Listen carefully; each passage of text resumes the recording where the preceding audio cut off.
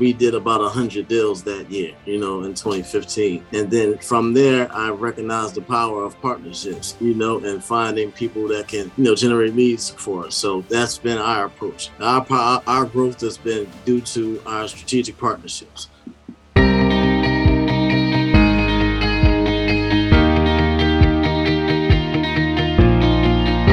Welcome, everyone, to the podcast. I'm your host, James Prendamano. We're joined today by Rod Standback. He's the CEO of Flip Funding. His website's www.flipfunding.com. Rod has funded over $500 million in real estate deals. Essentially, he created Flip Funding to eliminate the hassle and possibility of going into a deal and quite honestly being taken advantage of through the hard money process. I've got a bazillion questions, Rod. Thank you so much for taking the time today. No problem. Thank you for having me, James. It's a pleasure to be here. So before we jump into the nuts and bolts of your platform, I like to talk about kind of your history for a little bit. I find there's common threads between entrepreneurs and folks that are kind of in the game that we're in. So, how did real estate end up even in your interest zone? Was there mentors when you were a kid, or was anybody else in the game? As a kid, I didn't have any mentors, but I've always heard that real estate was the route to go. I didn't know anybody that was investing in real estate. I may have known people with one or two properties, but nobody that took it, serious as a business. But how I found my way into real estate was I went to college. That didn't work out. I went up there acting like a knucklehead, got kicked out. Me too. I'm glad it did because I wouldn't be here today, so everything happened for a reason. This blessing in disguise. So I got kicked out, I came home and was working with Applebee's and, doing a bunch of other stuff. And, I had an epiphany, I was looking up and I said, well, wait a minute, this is not how I envisioned my life to be after high school, so I said I had to make some drastic decision, to make something happen. So real estate was hot at the time. This was about 2015, 2016. The market was booming. So, I didn't have the money to get into real estate, but I wanted to align myself within the industry. So I went back, and I'm from Philadelphia originally. So I live in Maryland now, but I went to Delaware County Community College for carpentry. That's in the suburbs of Philly. I got my license. Well, I got my certificate. Then I started subcontracting for Home Depot, doing doors and windows. I love that actually, but then, transitioned into remodeling properties. So my brother, his best friend had a remodeling company, and it was actually, they were doing jobs for an investor from New York. A lot of you guys come down to Philadelphia because it's a little more affordable there, so you can buy numerous properties in comparison to ones you may purchase in New York. So he was down there and he was taking properties in the Temple University area, and we were converting warehouses to student housing. And, from doing that process, I learned about remodeling, the ins and outs of remodeling. That overcame my fear of managing these projects and everything. But, I had another epiphany and I thought to myself, I'm like, wait a minute, this guy is making a killing and we're on the bottom of the totem pole, but we're doing all the labor. You know what I mean? So I said, I have to get on the other end. And so, I was just saving my money at the time. At the time, I was working, doing that. I was working at a restaurant and doing other things on the side, doing whatever I can to raise my money. But then, lo and behold, the market crashed, which was a blessing in disguise for me. I didn't know anything about what was going on in the market at the time, but I just knew I was saving my money. A guy came to me with an opportunity of a lifetime in my eyes. It was 2 properties for $10,000. So I didn't ask any questions. I gave him the money. He gave me the deeds. And it was a done deal, I thought. So, and this was 2019 at the time. So I took one of the properties, remodeled it, and actually took a shot and listed it for sale. Coincidentally, it was under contract in 2 weeks. But they asked me for the HUD. I didn't know what the heck they were talking about at the time, So they asked me how I acquired the property. I told them, then they immediately referred me to an attorney. So I explained the situation to the attorney. He told me that, it was a fraudulent transaction. And then he just so happened to know the guy who sold me the property because this attorney was doing pro bono work for this guy's children and, in family court. And, you know, he asked me if I wanted to pursue him in court, but he was a con artist. I knew I wouldn't get anything. It'd be a waste of time, you know, a waste of money for me as well. So just said, I just wanted to do whatever we can to resolve it and move on. So what we had to do was a quiet title process. For those of you who don't know, a quiet title process is when you have to find the rightful owner of the property. So we have to put in 3 ads in the paper for 3 weeks consecutively. Try to find, you know, either the heir or a relative who will claim this property.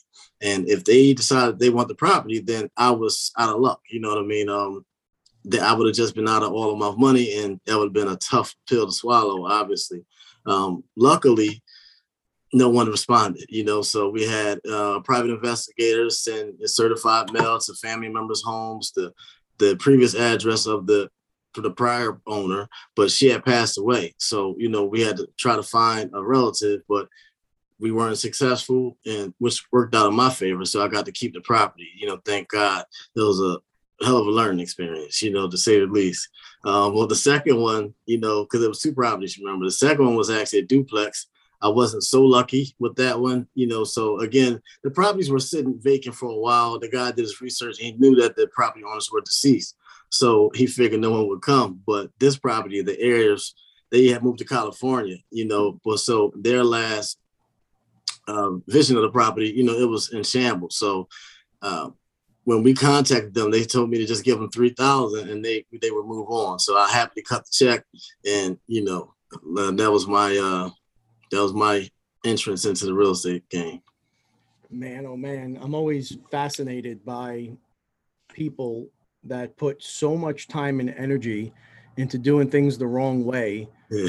When if you put that time and energy into doing things the right way, you can make a hell of a lot more money. Nobody gets hurt along the way. And unfortunately, there's so much that goes into a real estate transaction. And, you know, what Rod's talking about here is essentially if someone passes away and there's no claim to the property, it has to go somewhere, right? So unsettled estates, depending on where you're located, can go to a number of different jurisdictions.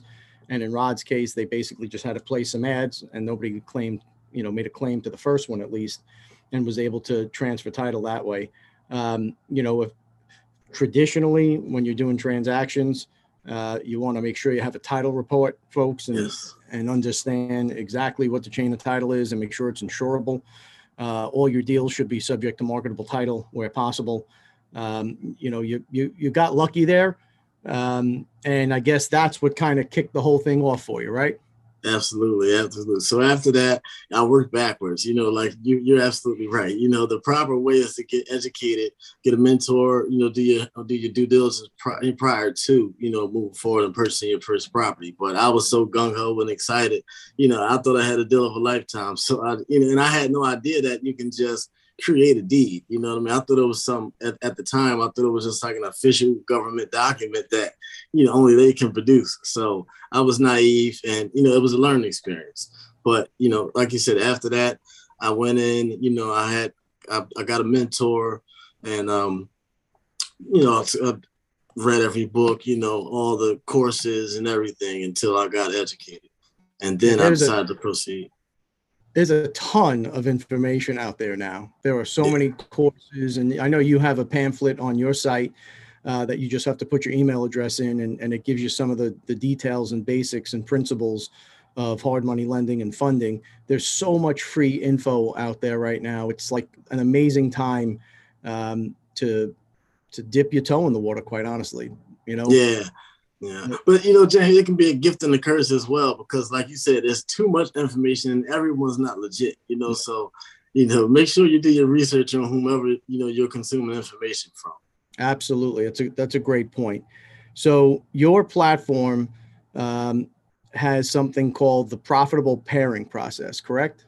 Yes. So if you could first talk about hard money lending, just you could talk the audience through what it is, and then talk to us a little bit about the profitable pairing process, and then we can jump in from there. Sure.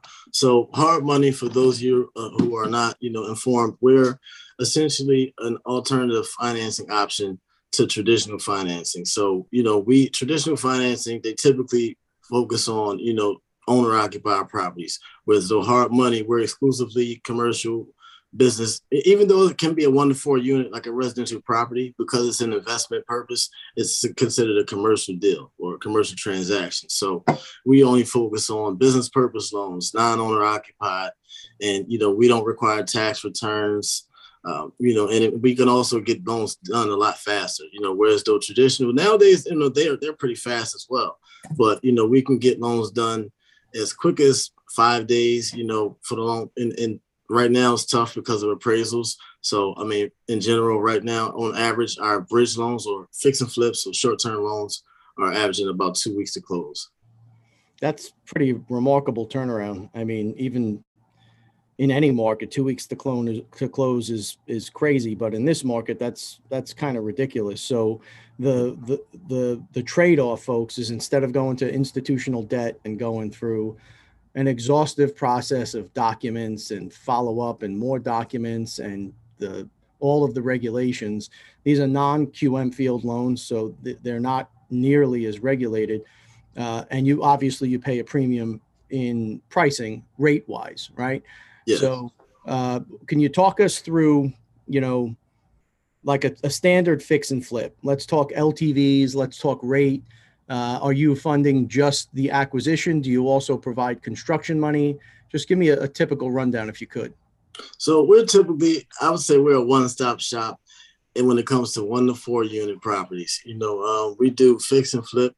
We do bridge. So a bridge loan, for those who aren't aware, a bridge loan is a short-term loan, typically 12 to 24 months. So, we do bridge loans, fix and flip loans, buy and hold for rentals. We do cash out or acquisition, on that side. We do 5+ units, bridge short-term. We don't do any long-term for commercial properties, but we do 5+, anywhere from 5 to 300 units for fix and flips. We also do mixed-use commercial properties, but that's where it stops. We don't do any, Did you say 5 to 300 units you're doing fix and flips? Yes. Wow. Yeah. And we are providing, rehab funds as well. So we provide 100% of the rehab funds up to 90% of the purchase price. Okay. So let's say I come to you with a 20 unit deal that is in need of, all sorts of repair. It's under market because of the condition of the property. It's not tenanted or sparsely tenanted. Let's say I've got a strike price of $500,000, right? That's my contract price. We appraise, there's no problem there. How much do I got to put down? For commercial, I have to backtrack a bit. So I said up to 90% of the purchase price, 100% of rehab costs. That's for 1 to 4 units. So for the 5+ units, we max at 80%. 80%. So you have to bring 20% of the purchase price, and then we would cover, the remaining 80% towards the acquisition, and we would give you 100% of the rehab costs. So about $100,000 down. So I've got to come in with $100,000 down, which is nothing on a $500,000 transaction if it's 20 units because of the type of loan. Right. You're going to fund the $400,000. Now let's say I've got to put, I don't know, $50,000 in per unit. So I've got another $1 million I've got to put into this rehab. And the stabilized appraised value is there. Everything checks out. You're also funding some of that rehab money too? 100% of it. 100% of the rehab money? Yes, even if it exceeds the purchase price, which a lot of people won't do. A lot of people don't like, they call it upside down loans where the purchase price exceeds the rehab. Where the rehab amount exceeds the purchase price. And a lot of lenders don't like those. They don't have appetite for those deals, but we do. It's all about the numbers for us. As long as that ARV is high enough to where as though, the numbers make sense, and, we'll do that deal all day. So, folks, just to give you perspective, I've been doing this for 25 years. I have perfect credit. I've got a couple of bucks in the bank. We've been blessed. I just bought a primary home, my home, where I'm going to live. Okay. Because I'm self-employed, I had to put 30% down, and I'm paying almost 6%. So you're talking about 20%, and that's through an institutional lender. You're talking about 20% down on the acquisition and 100%, of course, as long as appraisals are there and the stabilized values there, of the rehab, even if it exceeds the purchase price. Absolutely. First time I've ever heard that. Yes, sir. Yeah. First time I've ever heard it. Let's talk rates. What am I in for? Right. How many points and what do the rates look like? So, I mean, as you know, it's competitive. So right now, our max interest rate, even for a first-time investor right now, we're starting out at 10.5%. We're not exceeding that. The lowest interest rate that we can offer on a bridge loan, bridge, fix and flip, new construction is about 7.49%. But that's for someone who's done about at least 10 deals in the past 3 years. And it's points. Okay. And points on average. So on average, we do 2.5 points. 3 points for a newbie just coming in. If you have somewhat experienced, 2.5. But if you're highly experienced and depending on the deal size, anywhere from 1.5 to 2 points. All right. So again, I want to give the audience a little perspective. Yep. My first land deal, we do a lot of entitlement work. Like we find the land and we know how to work through the process. The process is very difficult in New York to get things approved. Mm-hmm. We bought a piece of land, we got it approved and sold it. The whole transaction, we were in and out in 3 months. I paid 18% and a point in, a point out. And I had to guarantee a minimum of it was either 6 or 8 months of interest. So even though they got the money back in half the time, I still had to pay the minimum required amount of time in interest. Now, you may think, folks, like that's crazy, that's insane. It was in a different time, granted, but for me, when I was starting out, I didn't have access to big capital. I needed a high LTV, and it was go get a partner and syndicate at 50%, right? Mm-hmm. Have someone come in and put up the money and they take half the deal, or roll the dice, pay the 18 plus 2. And, it turned out to be a nice deal. It worked out. But I haven't seen LTVs like this anywhere. You do, when you say commercial, are you doing actual commercial real estate deals or just the classification, meaning commercial because it's over 4 family? Yeah, so the only commercial we do is over 4 family, multi-units and mixed-use commercial. We don't go into like the warehouses, industrial, or any of the other asset types. All right. So if you're able to provide this type of service, I have to ask, where is the funding coming from? You're clearly not just a middleman outsourcing this stuff because there's just no room in the rate, right? I mean, right. We're paying this on the retail side. We're paying more than this on the retail side. We're not getting 100% on construction. We rarely get 80% on acquisition. And, we've been doing this for 2 decades at this point. So how are you sourcing the fund to put this together? And then what are you doing with the loan after it's written? So actually, so I have the fund, but so my existing model, we don't use the fund. We're not using the fund. So our model is once we fund it, I fund it with my capital, and I have some private investors as well. We'll fund deals with our capital, and then we'll sell it immediately to a third-party institution. And they're actually the main institution that we're selling our loans to are actually in New York. We have a huge variety, but we prefer to work with this institution because it's a better process, and it allows us to guarantee a better experience for our borrowers. So that's why we utilize these guys. But I've been in financing not as long as you've been in into real estate, but this has been what I've been doing full time since 2013. So I'm making my business to be aware of all of the institutions that are in the game and compare their services, their appetites and everything to see which one would be beneficial to flip funding and what we're trying to accomplish in our business. So I'm certainly not going to ask you who your outlet is because that's gold for you, and God bless you for getting it. But I'll let you know. I can let you know off air. I'll let you know, James. No problem. I would like to just talk to the audience about some mistakes I've seen in this field where when they get in, folks want to raise a ton of capital and they want to put out as much as they can up front, and they have not buttoned up the back end, which is selling the note, right? And what happens is, unfortunately, they don't calculate for any hiccups in the market. They don't calculate for when things go a little bit sideways. They raise the money, and folks, when investors are wiring in, you're paying interest the minute that hits your account. They don't care if you found a deal yesterday or if you don't find a deal for the next 5 years. When their money hits, you're paying.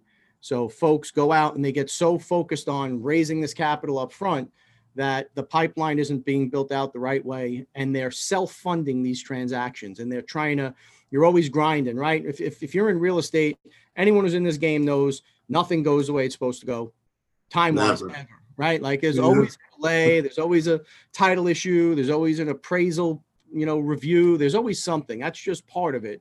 But with proper planning, you can get ahead of a lot of that mess.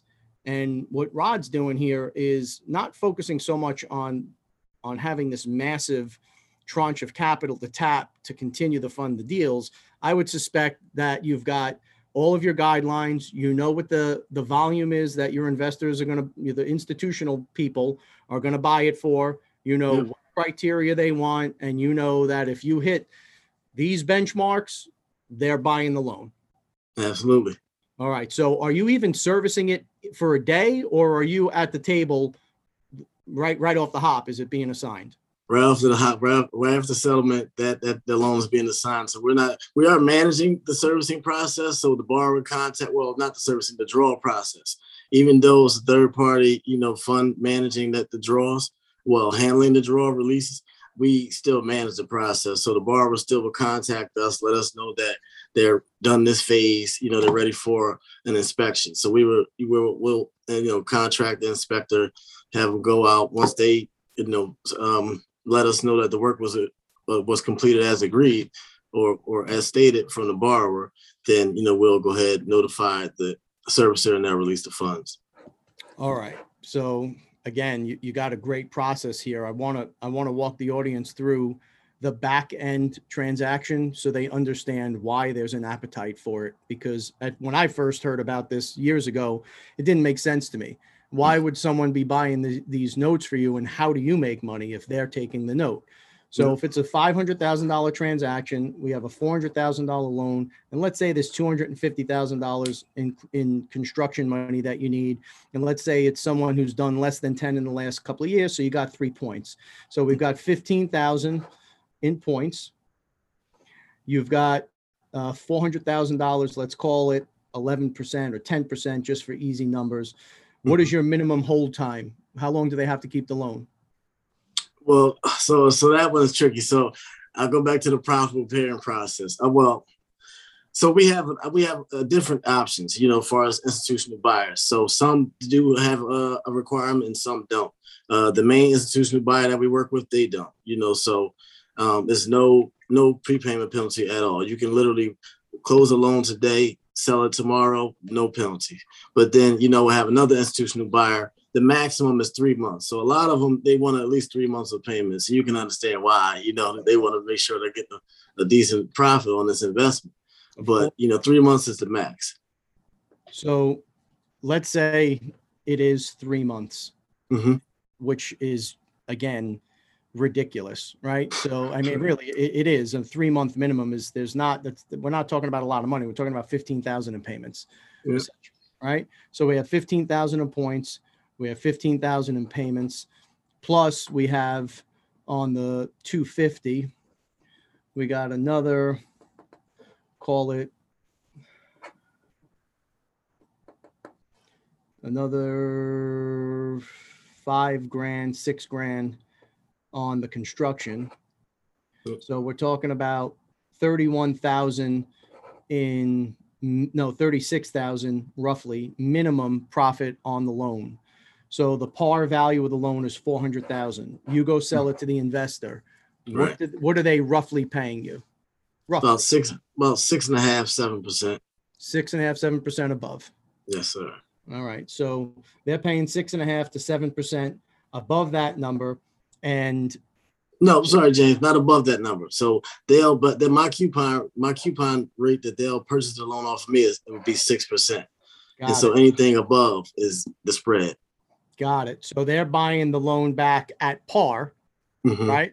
And then you're in between the 6.5 and the 10, 11, 12, 9, whatever it is.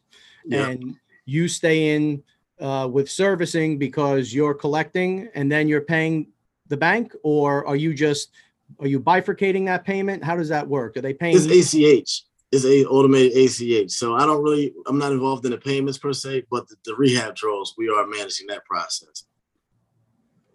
Man, oh man.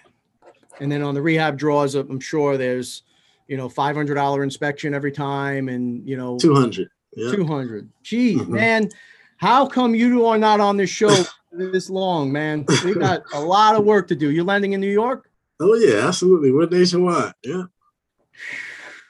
So $200 inspections, and you're keeping the spread between that 6.5 and whatever you were able to win the deal for on the face value. Yeah. And let's say I have an investor on that. I'll even let you know how I'll pay my investor. So, you see that spread is anywhere between 3 to 4, an additional yield spread, 3 to 4%. So I pay my investors 1% on that loan, which is great because it's not 1% it's 1% per deal. And remember, I'm selling that loan. So my whole time on that loan is only about 1 week, 2 at the max. So I'm giving that investor 1% for 1 or 2 weeks. Man, this is a great model that you got here, Rod. So let's talk about the core business itself. You guys are now lending across the country in a pretty, all things considered, this is a short period of time. Like, this is explosive growth. And I understand the explosive growth. Now, to be honest, when we're doing homework leading into it, I didn't quite understand how the growth was so explosive because there's a lot of people in the hard money space now. But now that I understand your loan terms, I get it. Now, how did you scale that? How did you social media, websites? You've got a great following on LinkedIn. You got a great following on Insta, great following on Twitter and Facebook. How did all those pieces come together? So believe it or not, it wasn't any of those platforms that you named, so I don't consider myself, with it. Well, LinkedIn is pretty decent, but like social media, I'm not the most active guy on there, and that's like a crucial tool to grow your business. But for me, I sort of took the grassroots approach. So I didn't start out with this model. I started out actually brokering loans, I learned the game from a guy. He's actually a hard money lender, but he essentially taught me how to broker loans to his company. So I really didn't have the skills that I thought I was equipped with in, the first 50, no, not even exaggerating, the first 50 transactions I tried to get funded. None of them worked with this guy, that I tried to work with because his program was just horrible. So it forced me to go out there and get some other resources. So started out, I'm pretty sure you're familiar with Lending Home. Mm-hmm. So that was like my bread and butter. In 2015, that was my primary lender. So we were the top broker with them. So how we scaled the business, even the first year, I'll let you know, we did one transaction the entire year. Luckily in December, we closed one loan. And that was 2014. Then 2015, I found Lending Home. They had a great product. And, I put it out there and we did great that year because we tapped into a guy who was a student of the Armando Montalongo course, and all the graduates from there were all excited, ready to go. So he plugged them right into us. I was a broker, but he was essentially a broker for me. He was funneling all of those deals from Armando Montalongo's class to us, and we did about 100 deals that year, in 2015. And then from there, I recognized the power of partnerships, and finding people that can, generate leads for us. So that's been our approach. Our growth has been due to our strategic partnerships. Look, word of mouth, it's a slower process, but when you've got a product like this, boy, you know, that's it, I don't get speechless often, but I got to tell you, man, these rates, these LTVs are just, they're unheard of up here. Let me ask you about land. Are you doing land deals? No, only if you're going to build on it, immediately. But we don't do just land only if it's in conjunction with a new construction project. All right. If you come across anyone that's doing land deals where you're purchasing for X and it's worth Y because of the entitlement process, we do a lot of that, and there's big swings. I mean, there's 60, 70, 80, 100% increases in value based on the entitlements at the end of the day. I'd love to talk to somebody about that. But, when over the last year and a half, coronavirus has just caused so much difficulty in real estate, although we're adapting pretty quickly. What has the deal flow been like for you guys? Is it dropped off? Is it picking up? What's happened over the last year and a half or so?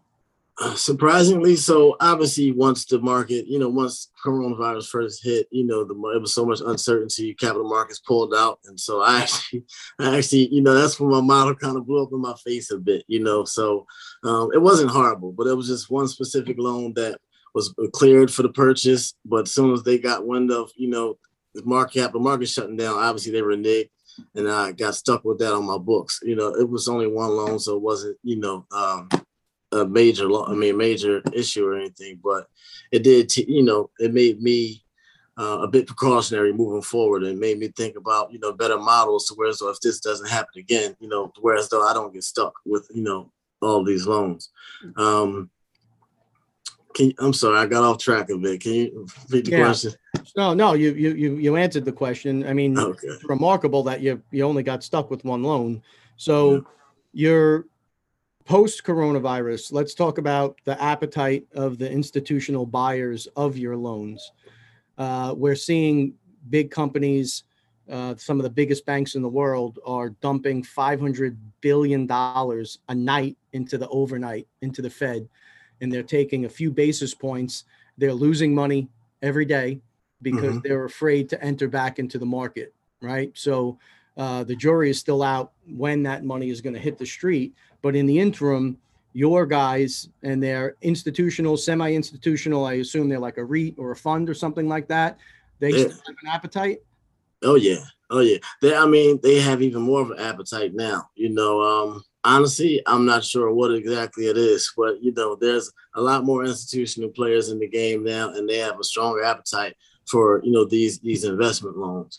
I think, they're seeing the value in comparison to the traditional loans. I believe the return is a lot higher. I'm sure the return is a lot higher for them in comparison to traditional loans. So I think that's really what's creating the demand in this sector from capital markets. Yep.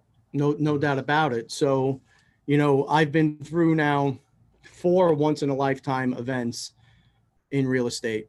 Being in New York, 9/11 was a once in a lifetime. 2008 crash was once in a lifetime. Superstorm Sandy, once in a lifetime, and now coronavirus. So I've got 4 lifetimes of no headaches ahead of me in this business. But that said, it seems that these anomaly events are becoming not such an anomaly anymore. So, are you thinking about when the music stops yet? Are you thinking about what the model looks like when the markets start to dry up and those rates start creeping and the stimulus runs out?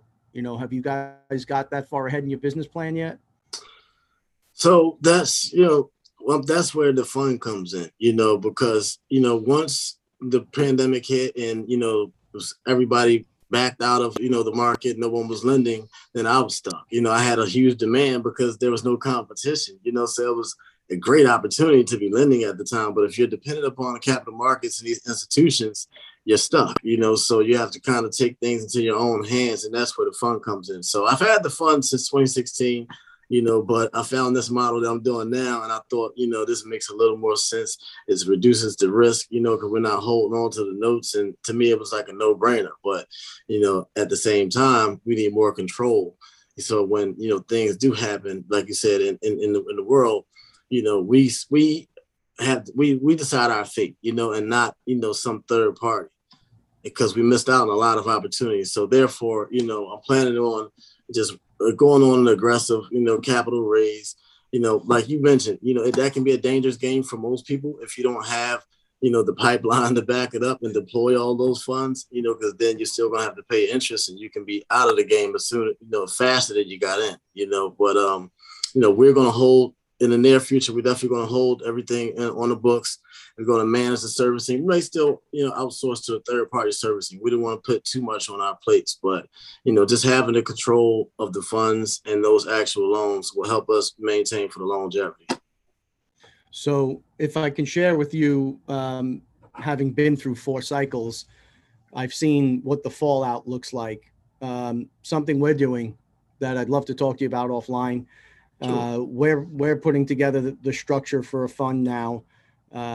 When the music stops, there's a period of time where the big guys, they get alligator arms and all that capital comes off the table, just like you saw when coronavirus hit, right? Mm-hmm. It's literally, people don't understand this. It's there one day and then it's gone the next. Yeah. One or two of the big players pull that money off the table, and man, it sweeps through everybody. And now all of a sudden there's zero capital available. There's notes that are maturing that were performing notes. Everything was going great. You can't refi out of them in the institutional way. You can't refi out of them in the hard money way. You're kind of getting stuck. So having seen this, and, one transaction in particular, I'll tell you about that we did in 2000, I think it was 2010. The music stopped. Nobody kind of even know it hit them for a year, because that was obviously, when Bear Stearns go, shit's going down, right? That was, again, an anomaly. But we had a note that we negotiated. It was an institutional lender. The buyer sought us out. We negotiated a short sale. They bought it was 2 buildings that were wrapped. They were about 80% complete in construction. There was 60 some odd million in the note left. The purchase price was significantly higher than that, but just the note at 62, 63 million. We negotiated it for 20 million or $20.5 million.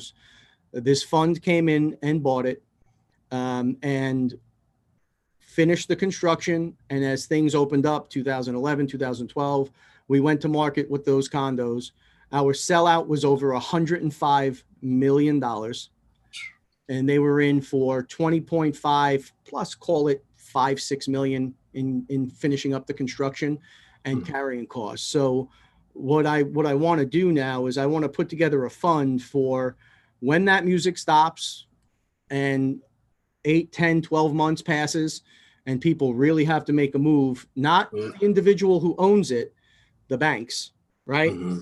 I want to be able to buy those notes at a steep discount, but I want to be able to leverage. I don't want to have to drain the fund.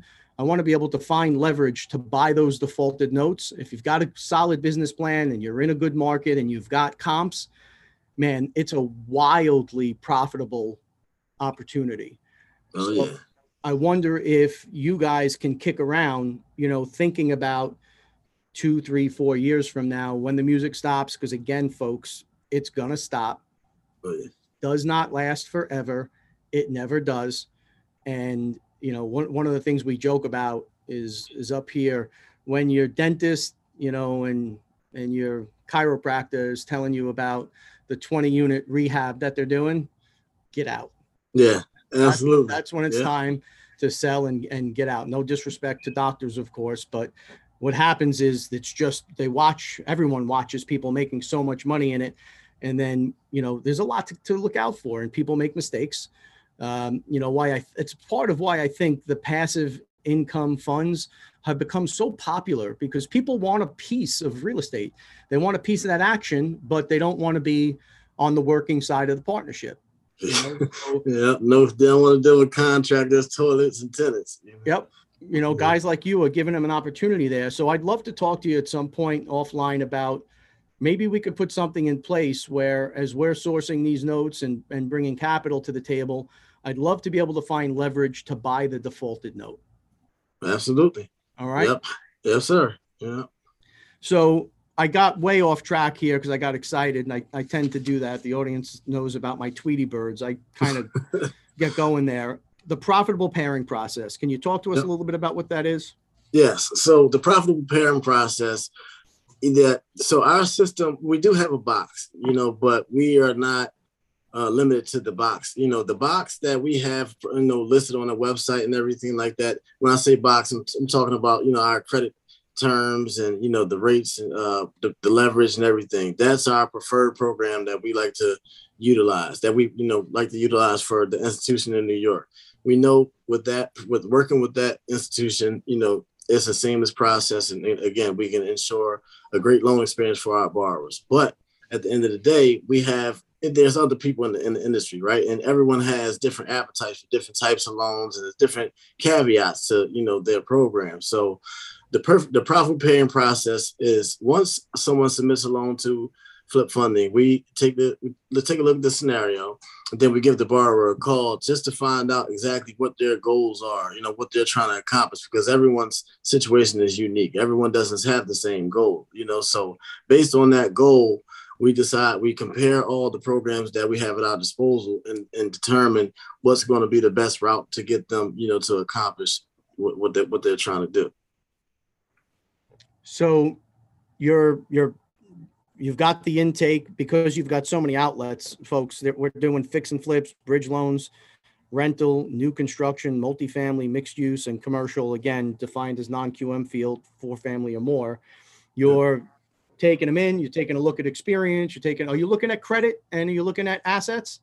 Yeah, we're looking at credit. We're looking at assets, only to make sure that they have enough for the down payment and they have enough capacity to make the monthly payments. But we don't look at your income or anything like that, because we understand that, you may be using a partner or someone like that. So we don't care about your income, just as long as you have the ability, the willing, and the ability to pay. So if I've got credit and cash, I can get funded. Absolutely. Okay. So let's talk real quick, just to define credit. Is it 700, 750, 800? What kind of credit are you looking for, as a minimum on the way in? So for a bridge, fix and flip, new construction, we have a minimum of 600. And also for rental loans, we have a minimum of 600, which is unheard of. So it is, but it's like, Jesus. Yeah. But now there's one catch though. For the 600, you won't qualify for a 30-year fixed loan. However, you'll get a 5-1 ARM, 10-1 ARM, 7-1 ARM. And that'll buy you enough time in case you're back against the wall, you need to refinance and get out of a product, get out of a loan. This is an option for you temporarily until you increase your credit and can then roll into a 30-year fixed loan. Time out. You're doing more than 2-year terms? Oh, yeah. Any product? No, not on the that's only for like the buy and hold products. Yeah. No. I meant like on any product, like you're doing it even on one product, you're going beyond 2-3 years? Oh yeah, absolutely. And which product are you doing that on?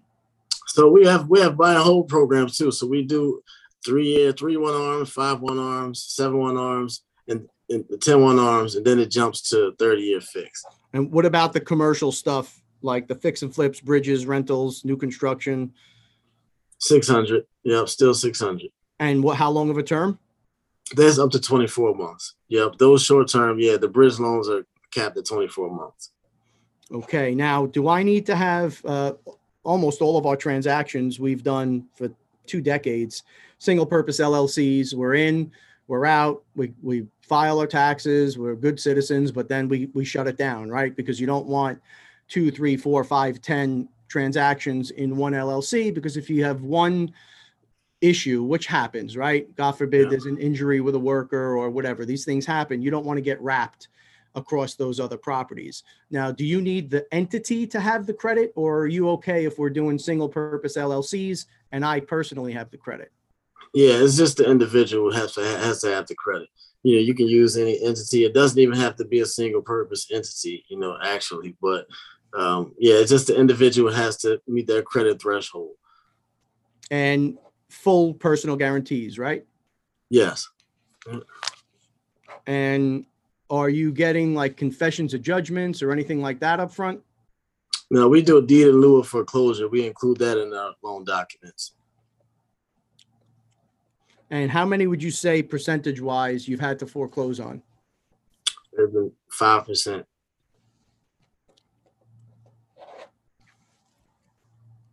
Man, this is good stuff. Yep. This is really good stuff. Just some general questions for you. You know, if you can go back a couple of years, what advice would you give yourself? Go back maybe 5 years from things that you've learned now. You know, 5 years ago, honestly, 5 years ago, I would have tried to, well, you know, I would have, that's a good question because I wasn't raising money at the time. You know, I wasn't directly lending. And, you know, this is obviously a much better position because of the control, you know, and because the thing I didn't like about being a broker is because you get blamed no matter how hard you try. Like you said, nothing ever goes right. And it's the worst when you try your hardest, you bend over backwards, and things happen. It's not your fault, but you still get the blame. You know, you got to stand in front of that bullet regardless of what happens. And that's the worst feeling ever, you know, just having a lack of control. So, you know, being in this position now, that I'm in now is awesome. But, you know, I started to say that I would have, you know, started raising funds prior to, you know, 5 years ago, but I wasn't ready at that time. You know, I honestly wasn't ready. I didn't have the proper team in place, and all that stuff is important. You know, like I said, I would have put the cart before the horse, and I probably would have been out of business right now because my reputation might have been mud, you know? So, Yep. Honestly, 5 years, I would have just focused on, you know, just making sure that my team was more solid. You know, everything was more.